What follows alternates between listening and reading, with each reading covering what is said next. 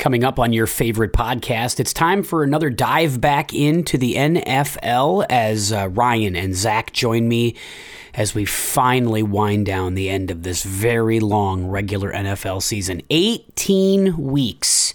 Ryan and Zach and myself, along with some others who have pinch hit from time to time, thank you, Ty, have sat here and talked football with you at the beginning of every week for the most part, and we're going to do it again one more time today as we break down all the things that happened in Week 17, which used to be the true end of the season because that was the fantasy football championships and whatnot were yesterday and things like that, and we get you set up for all the playoff scenarios, all the draft scenarios, everything we can think of as we head into the playoffs. So, Ryan, Zach, me, coming up here for the next hour and change here. So enjoy it on the pod.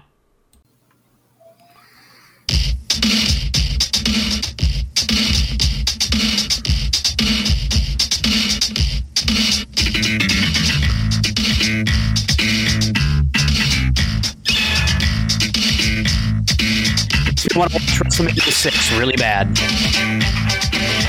Anytime we hear Brutus Beefcake's theme music, I just want to watch him and Mr. Perfect go head-to-head at WrestleMania 6 in one of the more underrated matches of that year's pay-per-view. I mean, there's so much going on in that pay-per-view. That one is vastly underrated. Nobody talks about the Brutus Beefcake, Mr. Perfect WrestleMania 6 match, and it's really an outrage. Is it? Hello, everybody. I would argue it is. Welcome to the podcast. It's a Monday afternoon, everybody. I'm Tim. And that is my buddy, Ryan. He's awake and alert. How are you, buddy? Good to see you. Howdy. I'm exhausted. Good having you here. Have a Diet Coke and we'll talk. And then, of course, on the other side, the coach, the GM, the proud third-place winner of our fantasy football league this year, Zach Nienaber. Hey, Zach. Hey, Tim. Hoping for one more day of winter break here.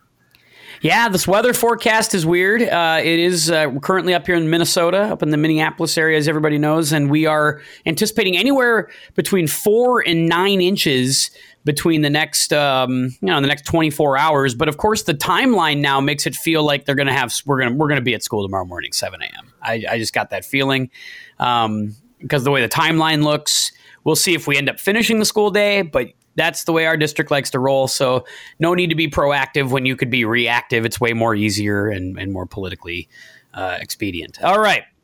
Welcome to the podcast, everybody. Good to see you all.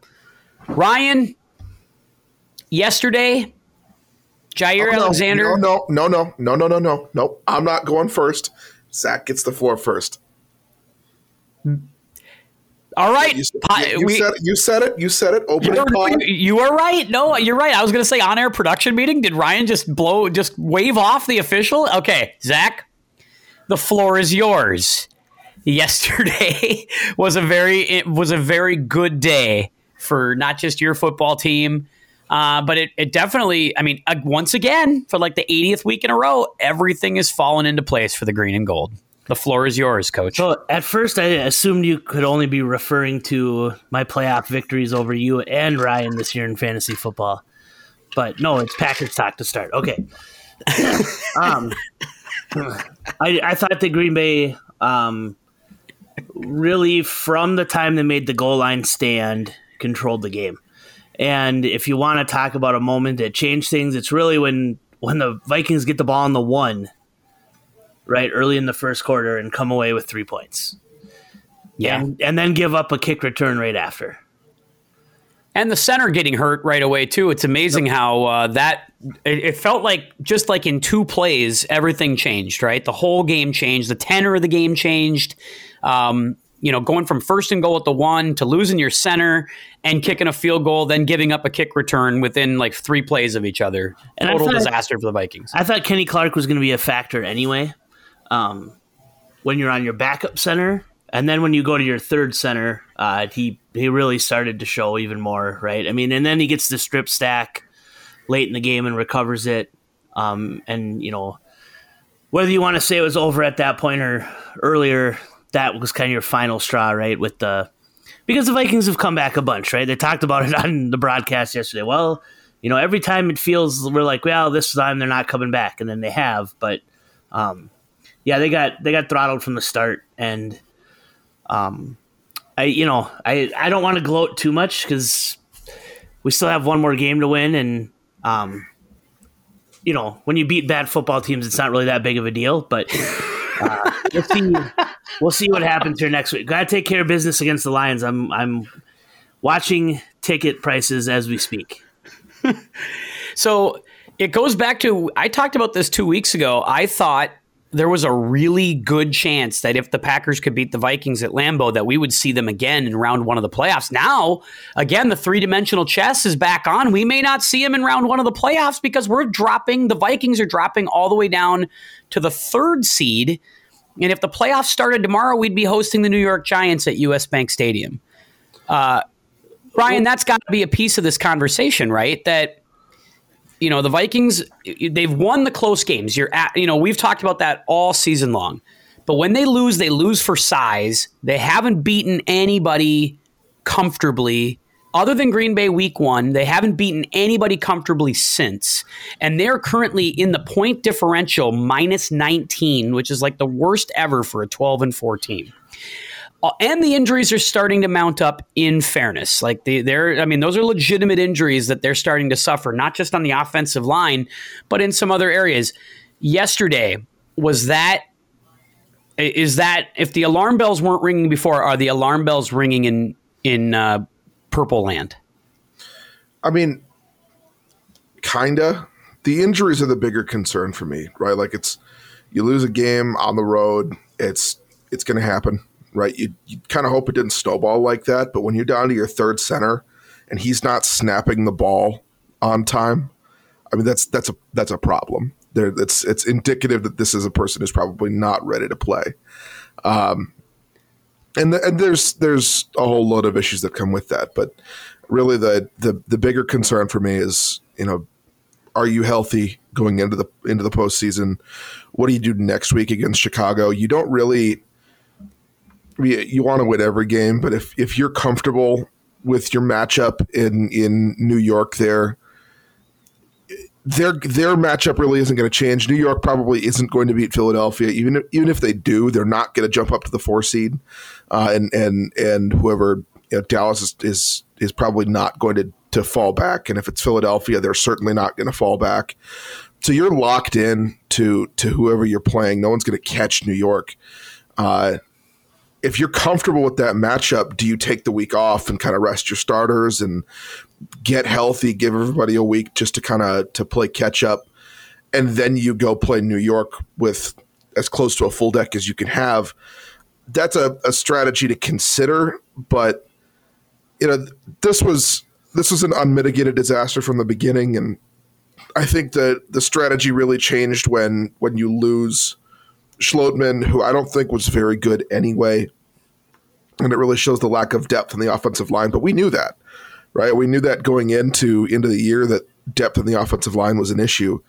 And if you had any kind of pile up of injuries on the O-line, you weren't going to have a whole lot of help there. And I'm not that's not the reason they lost that game. The reason they lost that game was because receivers couldn't catch the ball, and Kirk got jittery toward the end, and a lot of that has to do with the offensive line and the pressure. Everything kind of worked together against them here, and they shit themselves on the way down. Everything was bad. It was all bad. But I'm not going to lie to you and say that I'd rather play Green Bay in the first round if they make it in.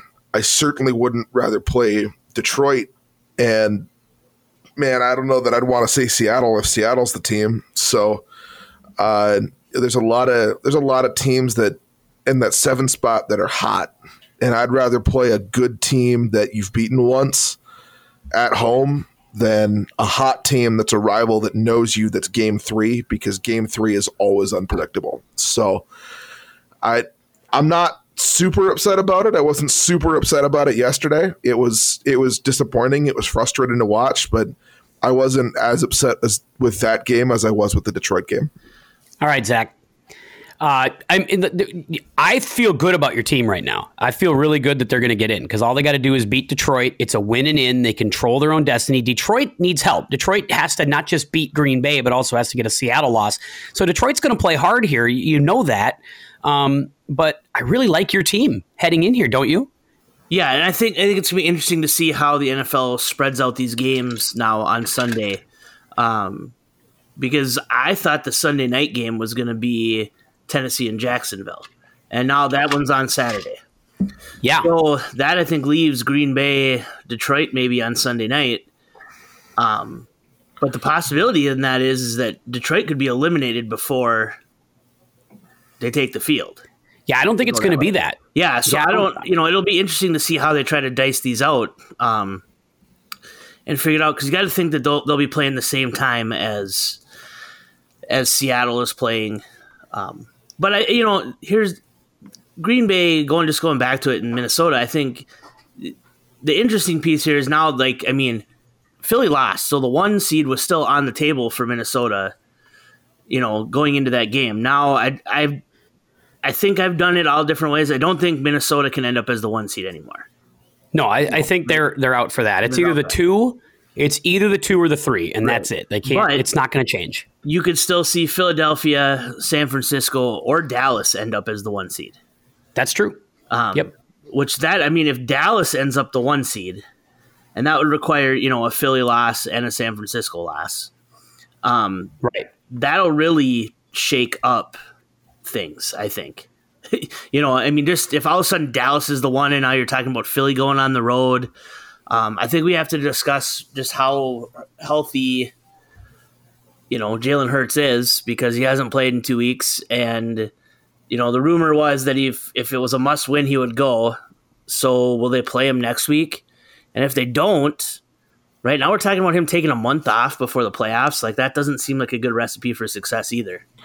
And their defense hasn't looked great either. They've been kind of beat up the last couple of weeks. They just have not looked the same kind of elite unit they have. And they're not at the beginning of the year. Their offense isn't controlling the ball as much, and right. Well, Minshew wasn't good at all yesterday. No. Thanks for that 1 week too late for me in the fantasy football playoffs, but I appreciate that, Minshew. It was nice. That was big. I'm glad he saved his 4-touchdown, 340-yard performance against me in the fantasy football semifinals. So that was sweet. But there you go. Now, I'm not bitter about it. I'm not complaining. I'm just pointing it out. Just wanted to make a point of that. Some other games around the league yesterday, and I'm going to walk you through. We got some games on the schedule, obviously, that we'll kind of look at. And again, so much is up in the air, as Zach mentioned. The only thing we know for sure heading into Saturday is that the Raiders and the Chiefs will play the afternoon game on Saturday, and the Jags and Titans will play Saturday night. In a winner-take-all, loser-leaves-town matchup for the division. So it is possible. It is possible that both those teams could get in still, too. It is possible that both those teams can get in, but by and large, we're thinking that it's basically. Does it feel like it's just New England, Miami, and Pittsburgh for that 8 seed or for that 7 seed right now? It does feel like those 3 teams, right? Which, good God, on Pittsburgh. I mean, what the hell is happening over there? How are they still in it? It feels like they're a zombie team. They fight I will say this. I watched a good chunk of that game last night. They fight like mad defensively. They're a pretty good defensive team. And they're old school as hell. I mean, that's what Collinsworth, I think, pointed out during the game was they're running 6'2" defensive lines and they're blitzing the shit out of things. And they are physical as hell. Najee Harris, they just run the ball. They know who they are. Right now, they just know who they are. And that's it's a good thing heading into the playoffs. And Tomlin is a tough coach, man. He knows how to do it at the end. I mean, we kind of talked about this earlier in the year where, I had said it, Tim, you had mentioned it, where Pittsburgh had kind of felt the last couple of years like they had kind of lost that identity of being the bruiser AFC North, like we're just going to beat the shit out of you kind of team. And last night, you watched them down inside the 20. Najee Harris just lowering the shoulder into guys, and they have the ability to throw, which is good. I mean, Kenny Pickett made a couple of just huge nutsack throws last night that I was super impressed by. I mean, obviously he's still a rookie and he's going to make mistakes, but goodness, that was a different team I watched last night than what I've seen Pittsburgh do earlier in the year. God bless you both for suffering through that game because watched about 3 minutes of it, and That's your kind of game, though, Zach. What are you talking about? That's a defensive, physical, tough guy game. I was feeling a little chesty after the win, so I went out and had a victory cigar and a bourbon with the neighbor. So I figured that's what I was going to say. A bourbon was definitely part of your. I watched the excuses start to roll in on Twitter, and maybe at the end of the show we can get your opinion on some of them, Ryan, because they were quite funny.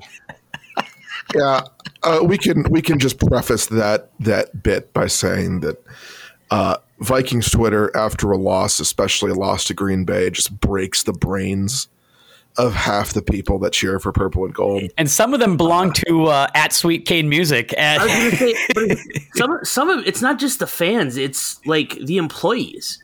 I saw today. What is it? Ben Lieber's report from the sideline just on his Twitter account, and he's like, "Well, let's get one thing straight here. Jair Alexander didn't shut down Justin Jefferson; he had help." So.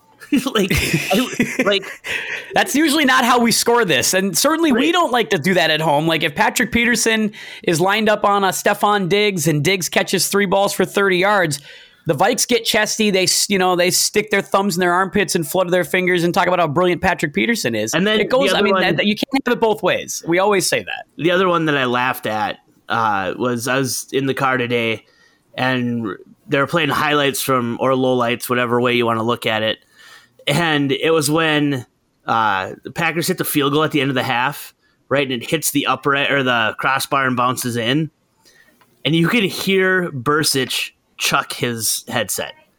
Like it's literally, it's audible, like into his microphone, just, and it's like, what the hell? Like, what an ass clown he is. First of all, he's got to learn to stop stepping on PA's touchdown calls. Exactly. Just shut up. Let the announcer call the plays. For as much as, I will give PA a hard time and I cannot stand his radio show just in general, I'm surprised he hasn't put his foot down and said, I'm not working with this guy anymore. Yeah, well, the guy in Cincinnati's worse. Dave Lapham is absolutely the worst one. And Ryan knows this now that he has SiriusXM and he does the Sunday Drive, listens to a lot of that. When they zoom in on Bengals games, is that not the single worst thing to listen to outside of Pete Bursich? Yeah, he's the not worst. Great. He's the worst. He's not great. They need to make a rule. They have to make a universal rule that the analyst cannot talk while the announcer's talking. It hurts the product. I'm a big fan of Homer broadcasts on the local networks as far as the team announcer. I love it. I think it adds a huge energy to the radio broadcast. I can't stand the Homer analyst. Just get somebody in there who's a freaking pro, who knows what they're doing, who can keep their mouth shut. Look, I've been doing, some color analysis for like 2-3 years. It's rule number 1. It was the first thing I was told when I stepped into a booth was when the announcer is making a touchdown call, you shut your F word mouth. Yeah, I think I actually said those words. I was going to say, Tim's told me the same thing too. Yes. It's not that I want it's not about getting it's not about glory either. It's really not, but it throws off my concentration. Like you need to see the number. I want to get it called right. Want the name called right. Want everything called right because people are watching and they want to hear that. And it's really important, not just for me. I mean, I don't care about that or for the announcer, but it's important for everybody who's watching the game. That's just me. I think it's so unprofessional. And every time I listen, it's actually like, if you would have asked me 6-7 years ago, I would have told you I would have preferred to have listened to the K-Fan broadcast over the TV. And today, if you asked me again, my honest answer would be I would rather listen to the TV broadcast if Bursich is on. Yep. Give me Nance and Romo and Buck and Aikman over Allen and Bursich. 100%. I thought it was interesting. Kevin Seifert mentioned today that Kevin O'Connell told them all to wear different cleats and basically reference but they don't always listen to me. And then that's interesting. There's a nugget. Yeah, and then they talked about how a bunch of them changed cleats during the middle of the game.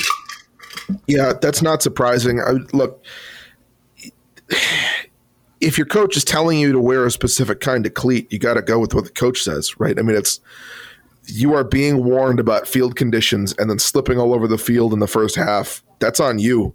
If you were warned as a team, like you got to wear your long cleats, you wear the freaking long cleats, man. Listen to your coach. What a disaster. I will contend once again that I think the Vikings, playing indoors on a fast turf, on a fast field, they have to take advantage of the games when they are on fast fields, because when they get on grass, they are not the same team, and the evidence is starting to pile up on that, right? That they went out to Philadelphia early. They got beat on grass. They got beat really badly on grass yesterday. That's what makes that Dallas loss more and more inexplicable, right? Well, Dallas is the same kind, and I said this after they lost to Dallas's strengths are just so counter to everything that the Vikings do. And they are the same kind of team where Dallas is a team that doesn't play well on grass. But they went on that's right. They lost to Green Bay in Green Bay, but they had a big lead in Green Bay, but they did lose that game. Yes, that's right. And they're a talented team for sure. And they're more talented than Minnesota. I'll give them that. But they are a team that doesn't play well on grass. And there's no shame in being a team that is an indoor team, that's a track meet team. We've had those kinds of teams for 30 years. Yeah. But you've got to be able to cobble together some kind of competitive edge outside of that to try and win. And Zach pointed this out to me too, because we were texting privately. I get left out of the private texts. And I'm just I think, it was a weekend of heartbreak for me football wise. So I think Zach was being kind, and I appreciate that. Very sweet of him. It was And I was in a fine place after the Vikings game. I shut the game off at a certain point, and I said, "I'm not watching this anymore, just for my own." Three cases of whiskey later, he's like, "I'm numb. After Ohio State and Minnesota. I'm numb. I can't feel anything." I thought for sure that Ohio State was winning the game at the end of that game, and I was so heartbroken at the end of it that I just said I was done. And I really went into the Vikings game kind of, I was already numb. So nice little shot of Novocaine that Ohio State loss was. We shut it off at a certain point, but the point I was getting at was, I didn't think that they were a really great road team, and Zach pointed out they actually have a winning record on the road this year. But you look at the games they've won on the road, the weather was good. It wasn't a horrible, conditions. You were able to go out and kind of play your game. And that's Minnesota, right? You've got to have kind of perfect conditions outdoors to have a shot, and you're not going to get that in Green Bay on January 1st. You're just not going to get it. But you've got to be able to do something, and they couldn't do it. So kudos to Green Bay, but I'm not super upset about it. Oh, hang on. Unmute, Zach. Sorry, I think the discussion was you said they were bad on grass. Yeah, they're not great on and there's a lot of teams that aren't, but, And they're not great on grass, right? I mean, that they in each of those games that they won, maybe with the exception of the Buffalo game, the conditions were pretty good. They were earlier in the year, so I mean, I don't know. I'm not trying to make excuses for them. I'm just trying to find a pattern to why this is kind of happening to them. And I mean, there's a lot of reasons it happens that way. We saw what happened when Green Bay came to Minnesota. Obviously, it was early in the year, and Minnesota was healthy, and there was a lot of differences in that game as far as Green Bay getting their feet under them and new receivers kind of learning the ropes. But it's a different game when Minnesota's playing at home, and it's that offense is still extremely talented, and if they're playing at home, they're just it's at another level. So. Hopefully we don't have to see Green Bay again, because I just think that they're better than we are right now. They're better than we are. Well, look, Green Bay's back's against the wall, and it's going to be hard to beat a team like that anyway, right? You can't out-scrap a team that's fighting for its life.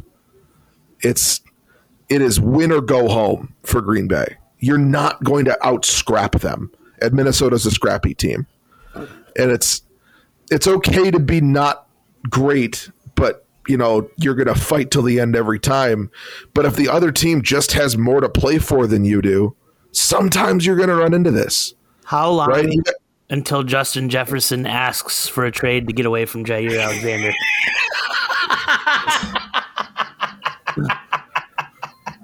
I hope he never does. He physically just manhandled him yesterday.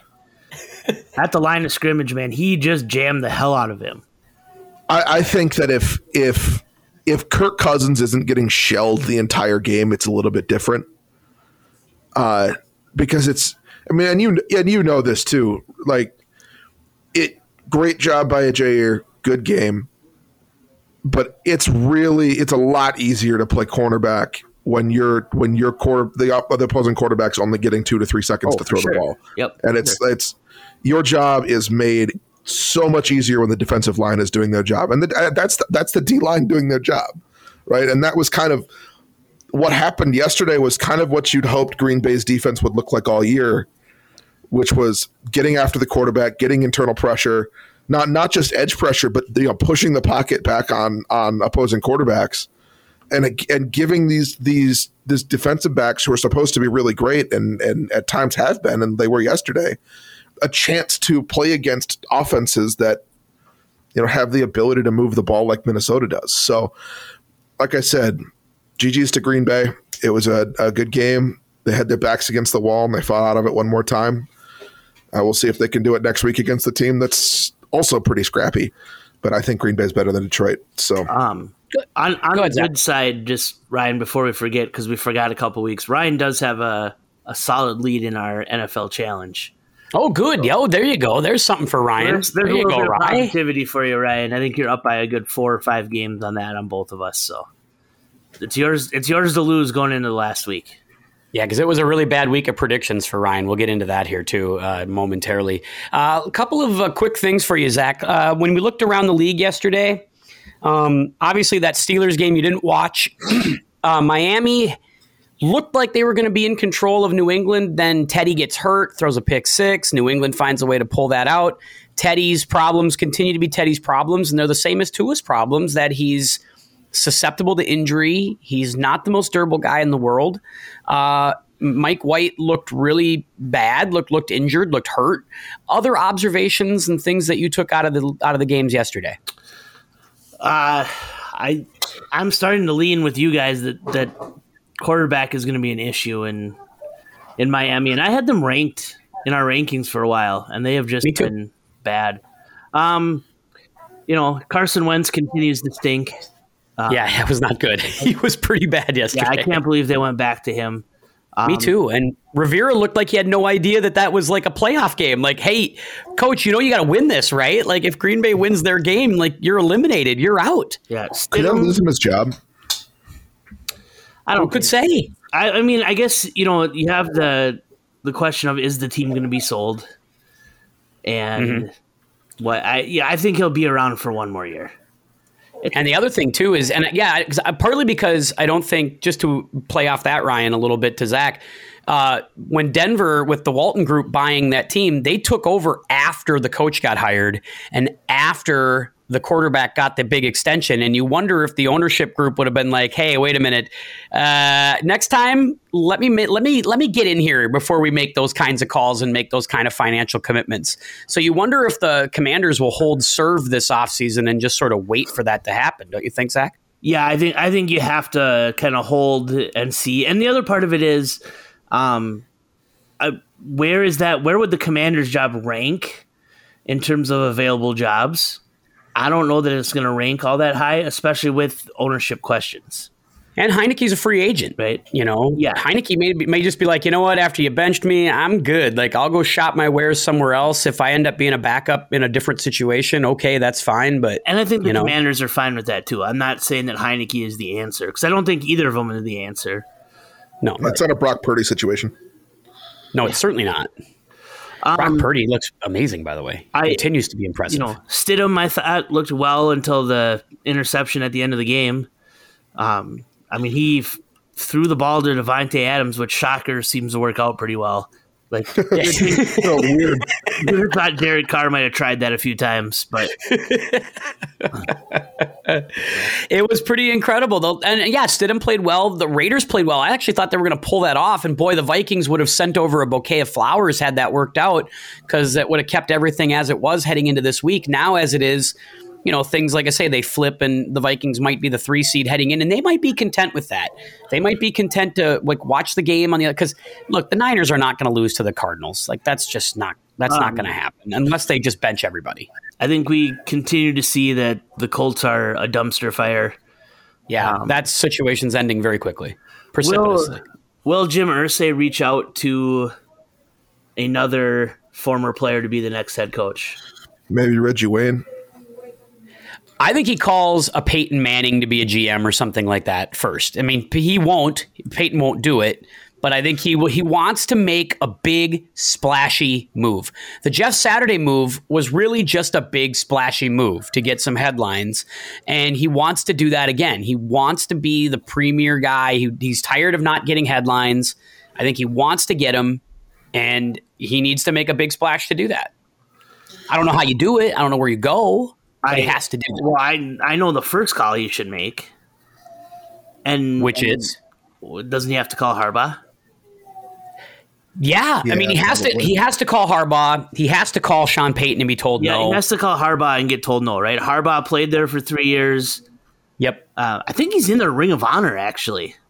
He might be Captain Comeback. I mean, that's how he got the nickname there. And I'm sure, after he calls Peyton and Peyton sends it to voicemail, then his next call has got to be to Harbaugh.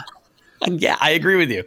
I completely agree. Got to be told no by those guys. You need a coach with some experience, but if not, you got to go out and get. We talked about this last week with Denver. I think it's a similar situation. I do. I think you got to find a veteran guy first, and if you can't, then you got to go a culture guy. And Ryan threw D'Amico Ryans out for the Broncos last week. I think he would be the second guy called in Indianapolis too. So I feel like D'Amico's getting a job. That's my opinion. I think it's happening 100%.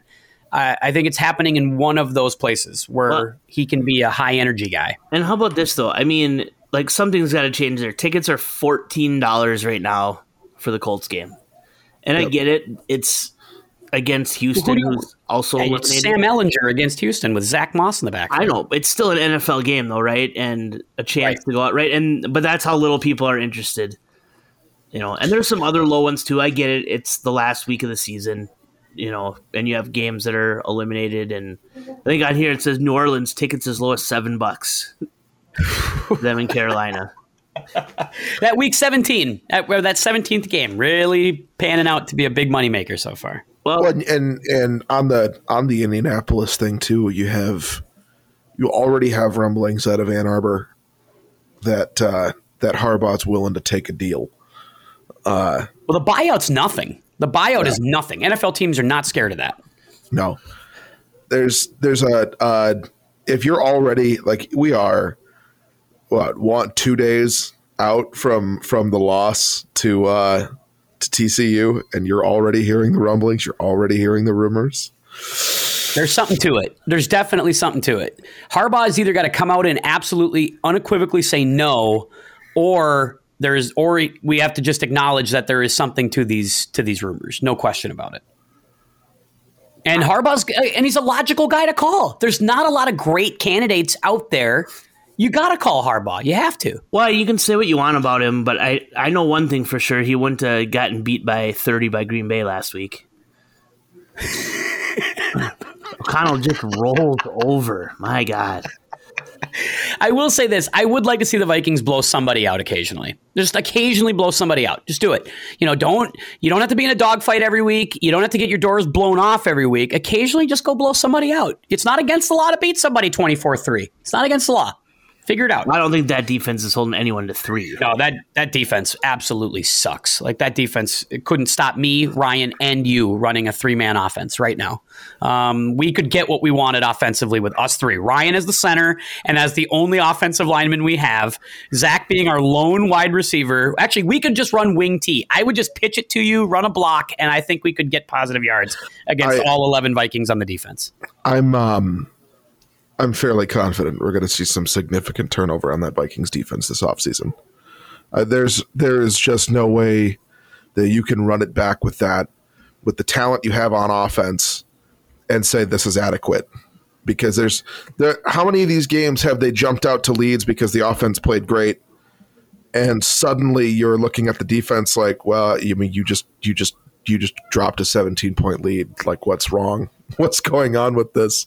And it's, I think I've been on Donatel. I don't like Donatel, but I do think he's going to get another year because they're probably going to give him another chance to prove it with it. That's a horrible idea. God, it's a terrible idea. Guys, I agree, but you're not going to be able to hire defensive coordinators in this league if they know they've only got 1 year to make it work with personnel that really isn't theirs.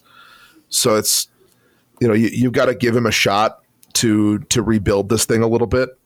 But man, it's just a joke at this point. I mean, I don't want to keep hammering the Vikings because we got other things to talk about. Let me ask you this. Keep going on if you want to. Zach's got no problem. We can rip the Vikings all day. No, let me ask you this, because Ryan, I know you're a draft guy. Yep. And I know once the college football season ends and the NFL regular season kind of ends, you start to become kind of a draft guy for the next couple of months, right? You do a lot of draft simulation, a lot of that stuff. And I know, Zach, you're kind of like me, right? We're sort of let's show up on draft night, take a look at it. Let's see who's out there and go get the best guys and fill some needs, that kind of thing. So, but I do want to hear both your opinions because I think that, the draft order as it stands right now is relevant when you think of the potential coaching vacancies, when you think about who may end up where. Here's the draft order if the season were to end today. Now, this might fluctuate a little bit, but by and large, this is what we have. This is just the first 13 picks, and that's the only ones we'll do. Or 14. Houston, Chicago, Seattle by way of Denver, Arizona, Indy, Detroit by way of the Rams, the Falcons, the Raiders, the Panthers, Philly by way of the Saints, Tennessee, Houston by way of Cleveland, New York Jets, Washington Commanders. You look at those first 14 picks, does that, when you start to think about the open jobs, right? Indy's going to be open. We think Arizona's going to be open, right? We don't think Kingsbury's going to survive past Monday. Lovey, we don't know about Lovey in Houston. All of a sudden, that looks like a really interesting pick because Houston's got 2 picks in the top 12, right? There's lots of some stuff that's out there. Atlanta, a lot of people don't know about Arthur Smith, Steve Wilkes in Carolina. When you look at this list, anything stick out to you? Anything that grabs your attention right away, Ryan? I mean, I think that obviously that's going to be changed by some of the outcomes of this week, and some, but not by a lot. Not by a lot of them. Some of these are pretty much entrenched. This could end up being a weird thing where Houston might be bad enough to shoot themselves in the foot and beat Indianapolis, and Chicago, Minnesota may end up turning into Minnesota's backups, handing the game to Chicago, and Chicago handing it back to Minnesota, saying, no, thank you. No, we insist you have this game. Please take this. Yeah. We don't need it. So there's a couple of different ways that could go. I really have not started looking at the draft much this year. I mean, it's mostly just in passing. There's a couple of position guys that I like, and that's mostly what I think about. I don't think about the order too much. But you said it's a quarterback-friendly draft, right? Though in the top, just in the top 20 or so, you think there's how many guys? Just real quickly. I would say 3 or 4, and that could change. Obviously, you've got you've got a number of quarterbacks who I think their pro day performances and their draft and their sort of Levis, CJ Stroud. Yeah, Bryce Young, CJ Stroud, Will Levis. I think you're going to have a couple of other guys that jump up. In that, Max Duggan is a guy that you're gonna hear a lot because of his performance down the TCU. stretch. Yeah, he was interesting, wasn't he? He's a guy that reminds me. I was trying to remember who I was talking to a friend of mine, and he reminded me of a little bit of Josh Allen, just with his ability to move and kind of that huge arm that he has. The kid's just got a rocket. It just plays hard. CJ Stroud, I thought, looked really, really, really, really, really good against Georgia, and that was a game that I thought he would struggle in. Bryce Young is Bryce Young, and he's been kind of QB1 all season, I think, if you're watching college football. And Will Levis has been up and down. So, I mean, his stuff could come, could go. It might not work in the pro day. There might be teams that watch his film and think that he takes too many risks for not enough reward, and that's going to hurt him. But there's a lot of different ways you can go for quarterback needy teams. But I think the bigger thing to watch is there's a lot of teams that need quarterbacks that also need other stuff. And this draft is also good in other places. So I think it's a deep defensive line draft. You're going to have a lot of really good defensive line talent. I think you're going to have a lot of really good receivers again this year that are coming out of college football. So there's if you don't need a quarterback, it's going to be good for you. But even if you do need a quarterback, the free agent class for quarterbacks this year is so good that you could get by in a year with one of those guys and go to next year, which is also a good quarterback year for the draft, and maybe be okay. Is something interest you here, Zach? Like, go ahead. I think that's a problem for some teams, right? Like if you're let's start at the top. If you're the Texans, like the Texans can't be skipping over on quarterback. No. Like they need to give people a reason there because they have really not had much lately, right? The last 4 or 5 years have been horrible. Yep. Last year of Deshaun Watson and then the whole 2 years after that now. It's been not good. This is your 3 years straight for sure. Here's one to throw out to you. If you are going to talk about new coach in Arizona, what would you think about new quarterback in Arizona too? Well, you got to the contract, but it's probably a move. You could probably trade it. Wentz was tradable. You could trade him and get some stuff back. You're going to have the 4th pick in the draft, so you could pick a quarterback if you so desired there. I mean, you were talking last night about trading Kirk. Yeah. I could see Arizona move. I mean, they're not winning with Kyler, right? They've done very little in terms of winning. I mean, has he made the playoffs yet? He made it once, right? Once last year, they got rocked. Yeah, yeah, and they limped into the playoffs and got whipped. And you've been doing that with a guy who's supposed to be, an offensive mastermind. I don't know if Arizona called Indianapolis and said, "Hey, you got pick 5, and we have just the guy for you." Yeah, and then get 2 picks back to back, keep 4 somehow, and you're starting over with a new coach and new quarterback. I don't know. It could be an interesting because that I know it'd be difficult. And we've talked about trading money and all that stuff. But if you're gonna blow it up in Arizona, then why don't blow it up? There's some thought to that, right? Blow it up completely. You're getting a new GM. You got to think you're getting a new coach. You got a 4th pick in the draft. That's interesting. I'm intrigued by Houston because I don't think they're going to keep Lovey. I think Lovey's been a seat warmer guy. I think they'd love to go to Sean Payton or somebody like that and say, hey, if you come here, I get it. We don't have a lot right now, but we do have pick 1. We have pick 12. You get 2 top first-round picks in the top 12. You can get a star receiver. You can get a star quarterback. We've got money. We can spend that money any way you'd like. We can give you control of the team. To me, they could offer a very interesting package to a guy like Sean Payton and get him excited about coming there and taking that opportunity. We'll see if he does, but I think that job is intriguing because they have been, sitting back, losing games, acquiring assets. But the one thing about them is they don't get blown out of a lot of games. They got blown out this weekend. They didn't play well this weekend, but by and large, they have been a plucky, hard-nosed team. They've played in a lot of games, and they, could have easily had 3 to 4 to 5 more wins with slightly more talent. But they play hard. There's some pieces there. I think with a good draft, a good coach, some stable front office work, some good free agent signings, they can get back in this thing pretty quickly. I don't know. It's just my thought. Yeah, but I'm always in. Go ahead. Anytime you've got 2 picks up that high and one of them's at the top for Houston, I think that's a intriguing situation. But again, I don't know that you're getting Sean Payton to come back for a rebuild. That's true too. Unless you can really convince him the rebuild's quick. Yeah.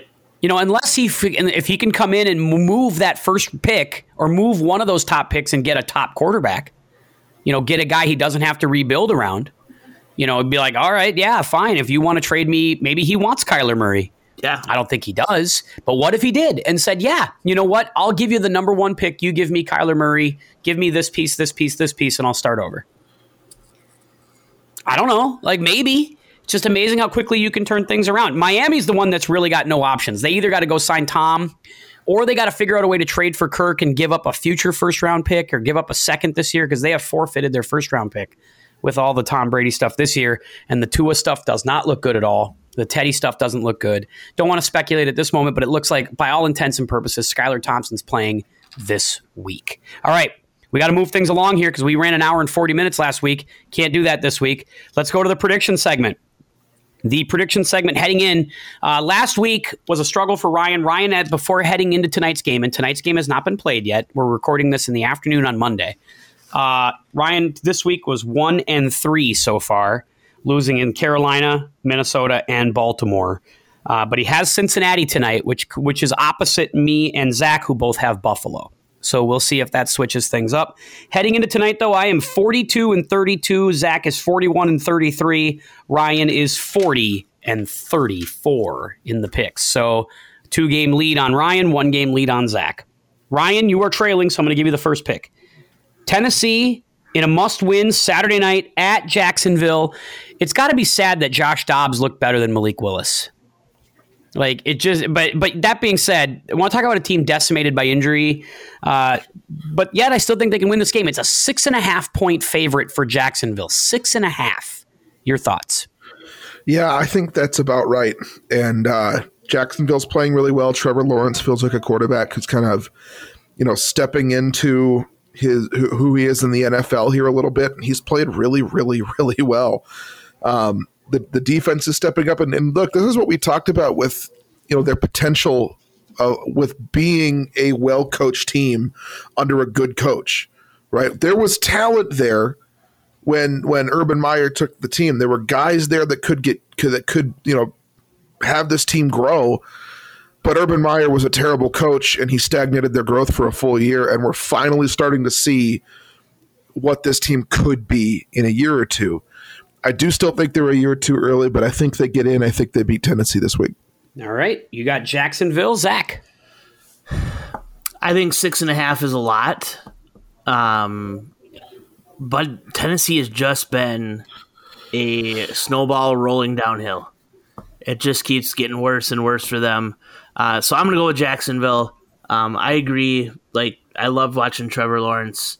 Him with NTN is exciting. It'd be a little more exciting if NTN would score a little bit for my fantasy games, but I like Jacksonville too. I agree with you. I think they're peaking at the right time, right? You want to ascend. They are a team ascending at the absolute right time. Great job by Doug Peterson this year.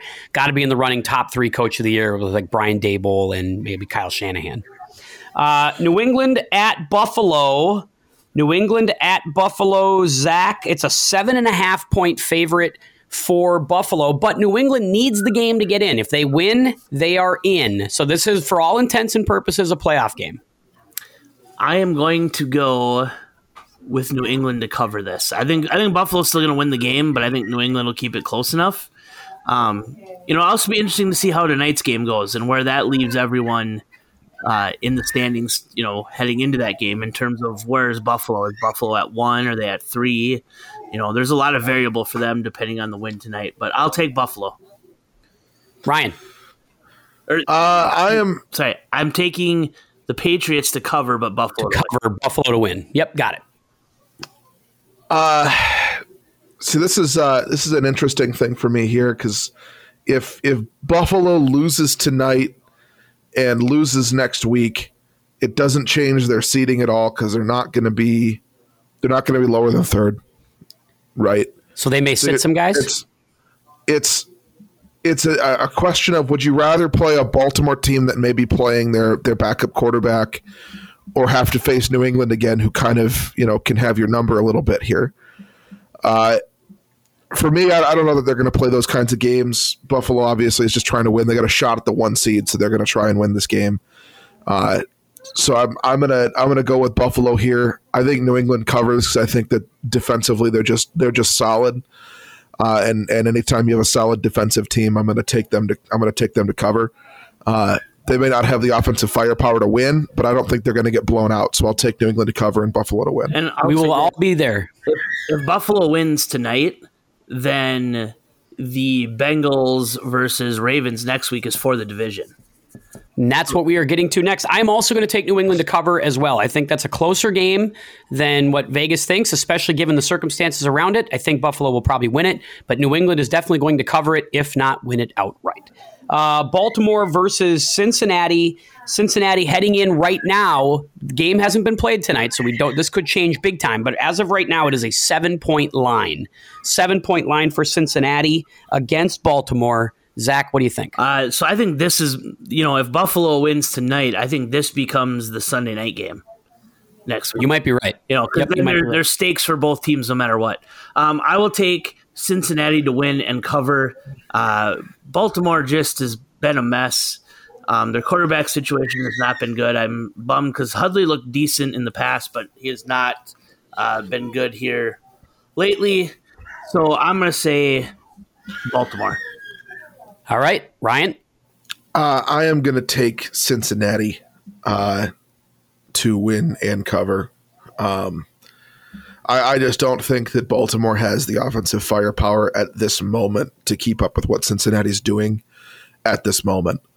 Even if they lose tonight, I think Cincinnati is right now the best team in football. Obviously, they haven't played yet this week, so reserve judgment on what they look like this week. But going into tonight's game, I thought last week they were the best team in football.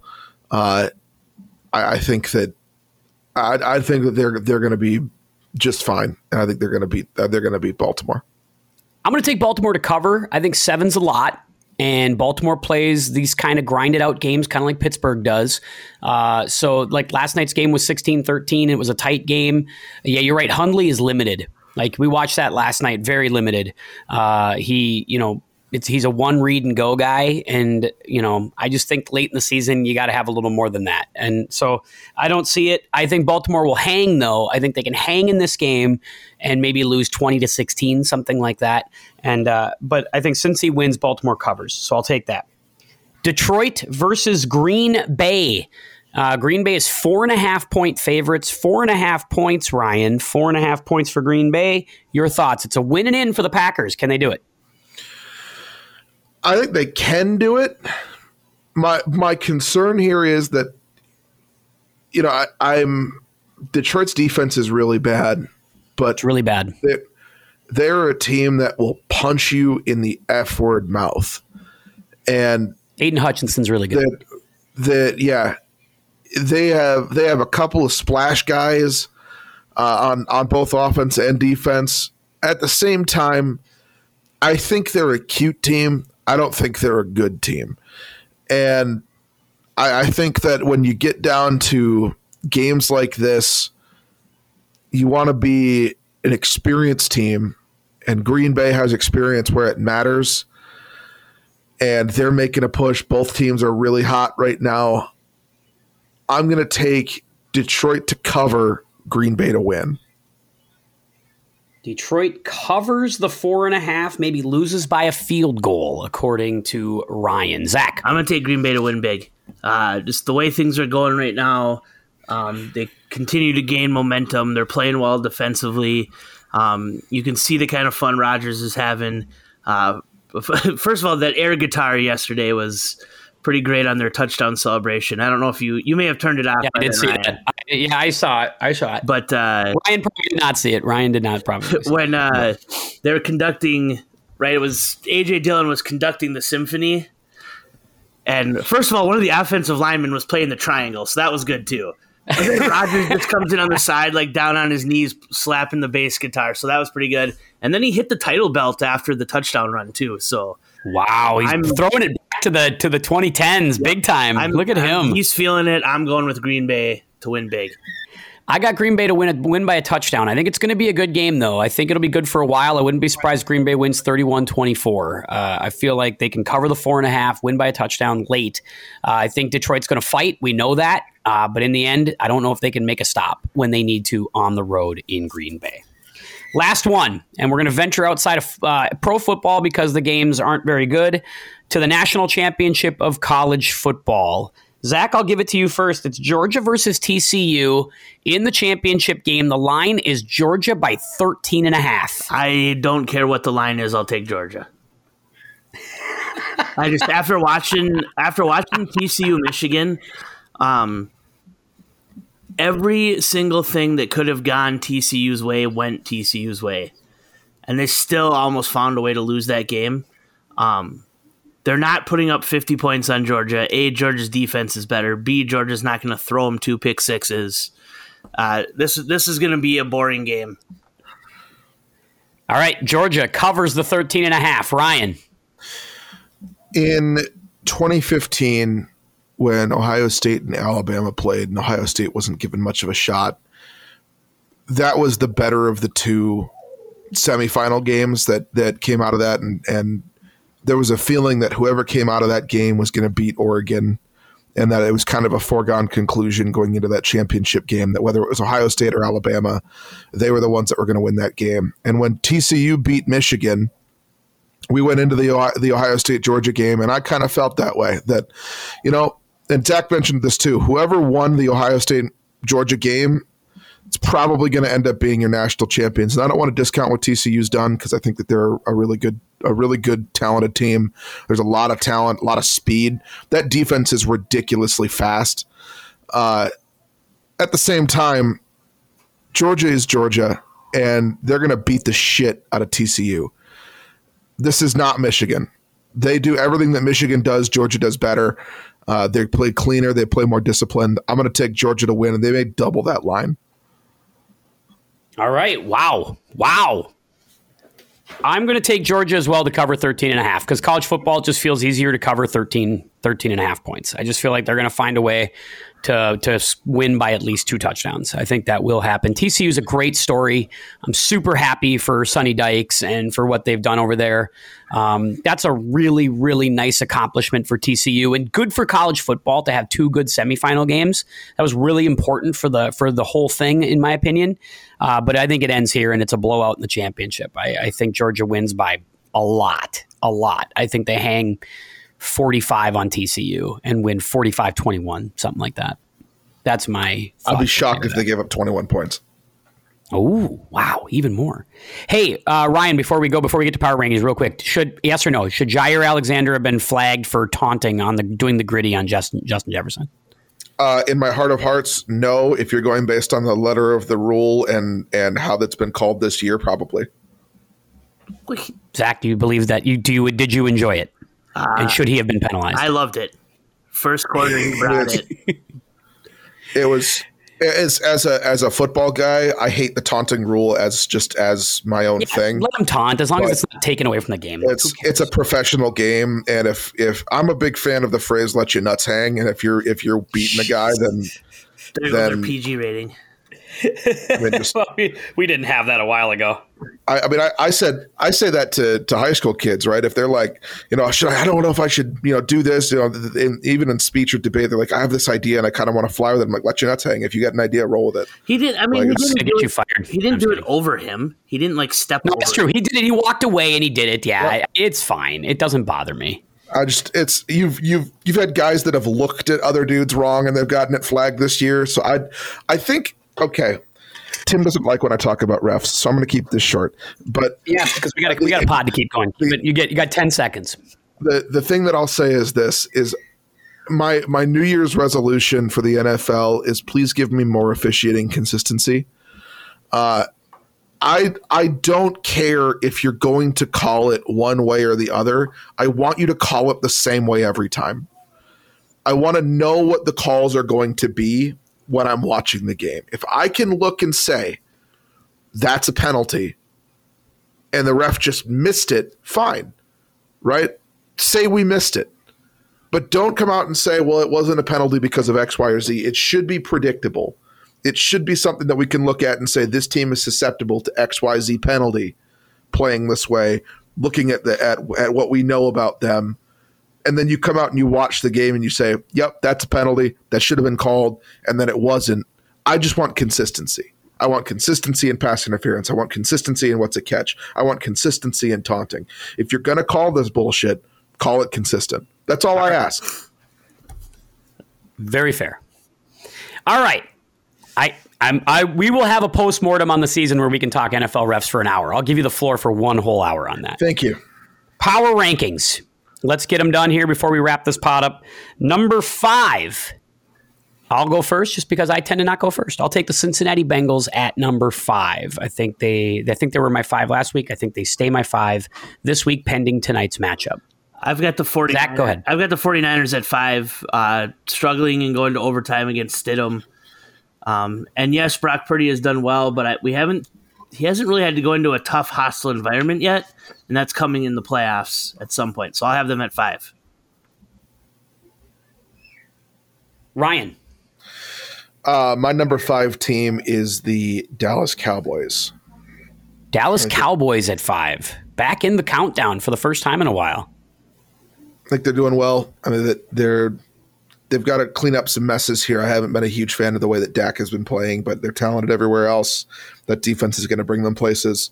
You're going to have to play 3 road games, which sucks because I think you're better than at least 2 of the division champions. So, that's the way the NFL is structured. You got to live with it, but I think they're going to end up coming out of this winning 13 games, and they're a really good team. So they'll beat Tom on the road most likely. We're round 1. I think they get a nice first round matchup, and then they just got to go beat somebody, whether it's Minnesota or it's Minnesota. I mean, who knows? The Giants might beat Minnesota in round 1, and then you got to go play in Dallas for a home game. Anyway, number four. I'm going to drop Philadelphia to here, and here's not because I was really upset by this loss to New Orleans. Obviously, it was concerning, but I'm more concerned about the health. I don't know about the quarterback right now, and it's clear to me that they're not the same team without him that they are with him. With him, I think they might be the best team in the league, if not the best team. But if we don't know what his status is and we don't know how healthy he truly is, and the other injuries are starting to pile up, Lane Johnson, there's some other other players out there that are down for them.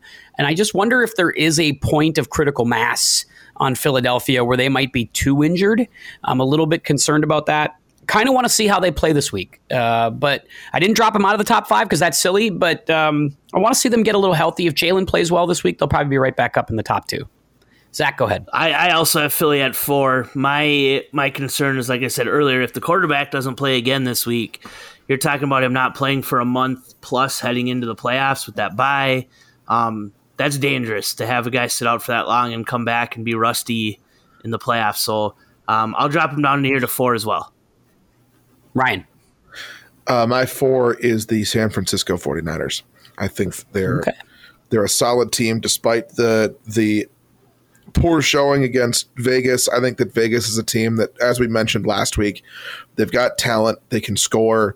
I think that, you made some changes this week that, we've seen how some of these changes can sometimes jolt a team in the right direction. And I wonder if maybe that's kind of what happened this week, if only for a week for Vegas, that it was just a fresh look at a new quarterback. And I think that, one weekly hiccup that, was a close call for them is going to be good enough, but I can't fault them for winning, and I'm going to put them at number 4.